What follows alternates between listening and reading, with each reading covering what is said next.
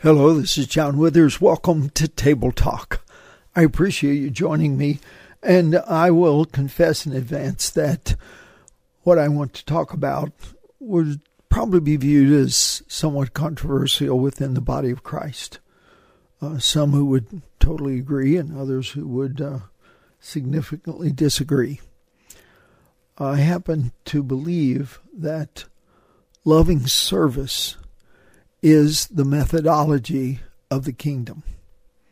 Now, in my own life experience and training, in which I was very terribly misinformed, I was taught that the local church is the kingdom of God, and that the growth of a local congregation in the ways that the institution has advised us that constitutes growth is the goal of the kingdom.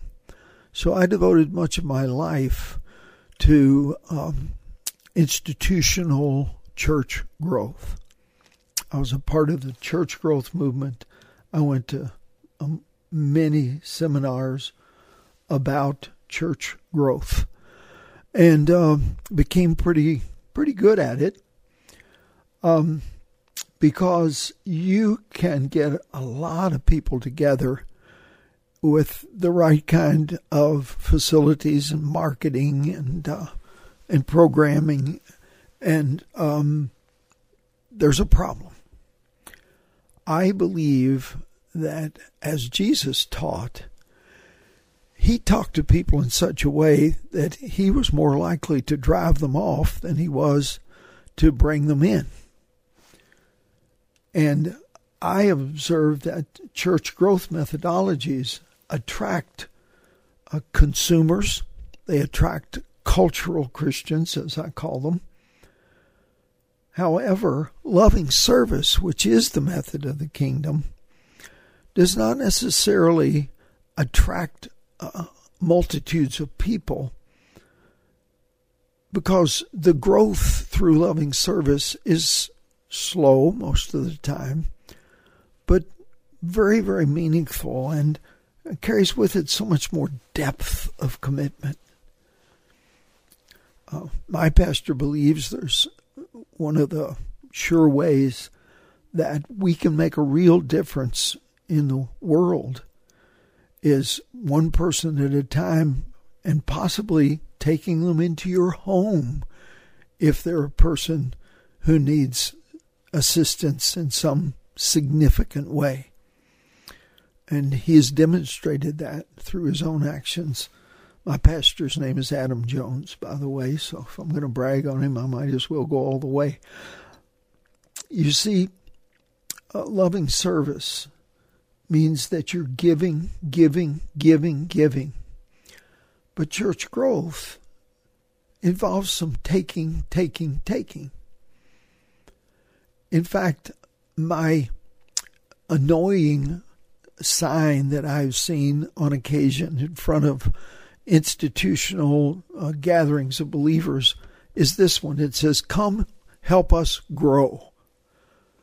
I dislike that intensely because I believe it's the antithesis of what our goal and responsibility is toward other people. It's not for them to come and help us build an institution. It's us going to them and loving and serving them well in the name of Jesus and representing him in such a way that they would be attracted to him in total commitment of their life, entering the kingdom of God in service to the Lord Jesus Christ.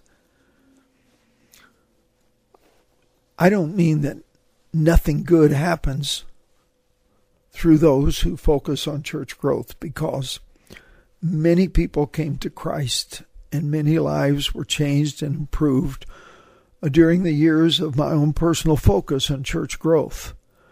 And I don't mean to minimize the value. I'm just saying that we can do better, and that every believer, no matter who you are, is a full-time vocational minister of Jesus Christ, and we're on duty 24/7, representing him in a dark and sinful world full of people trapped in their misunderstandings about life and the deception of Satan that has been brought upon them.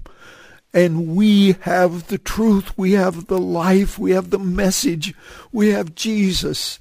And He's the one we should be emphasizing. It's not about inviting people to church. It's about inviting people to Jesus and helping them become more and more like what God designed them to be. This is the kind of life in Christ that really, really matters. It's loving your neighbor as yourself and serving one another in love. Loving service really doesn't attract those who come to an institutional gathering with an entitlement mentality that says, I'm here to be served. Loving service is so relational. And we need to, all of us, engage in it faithfully, knowing that this is the will of God in Christ Jesus concerning every one of us.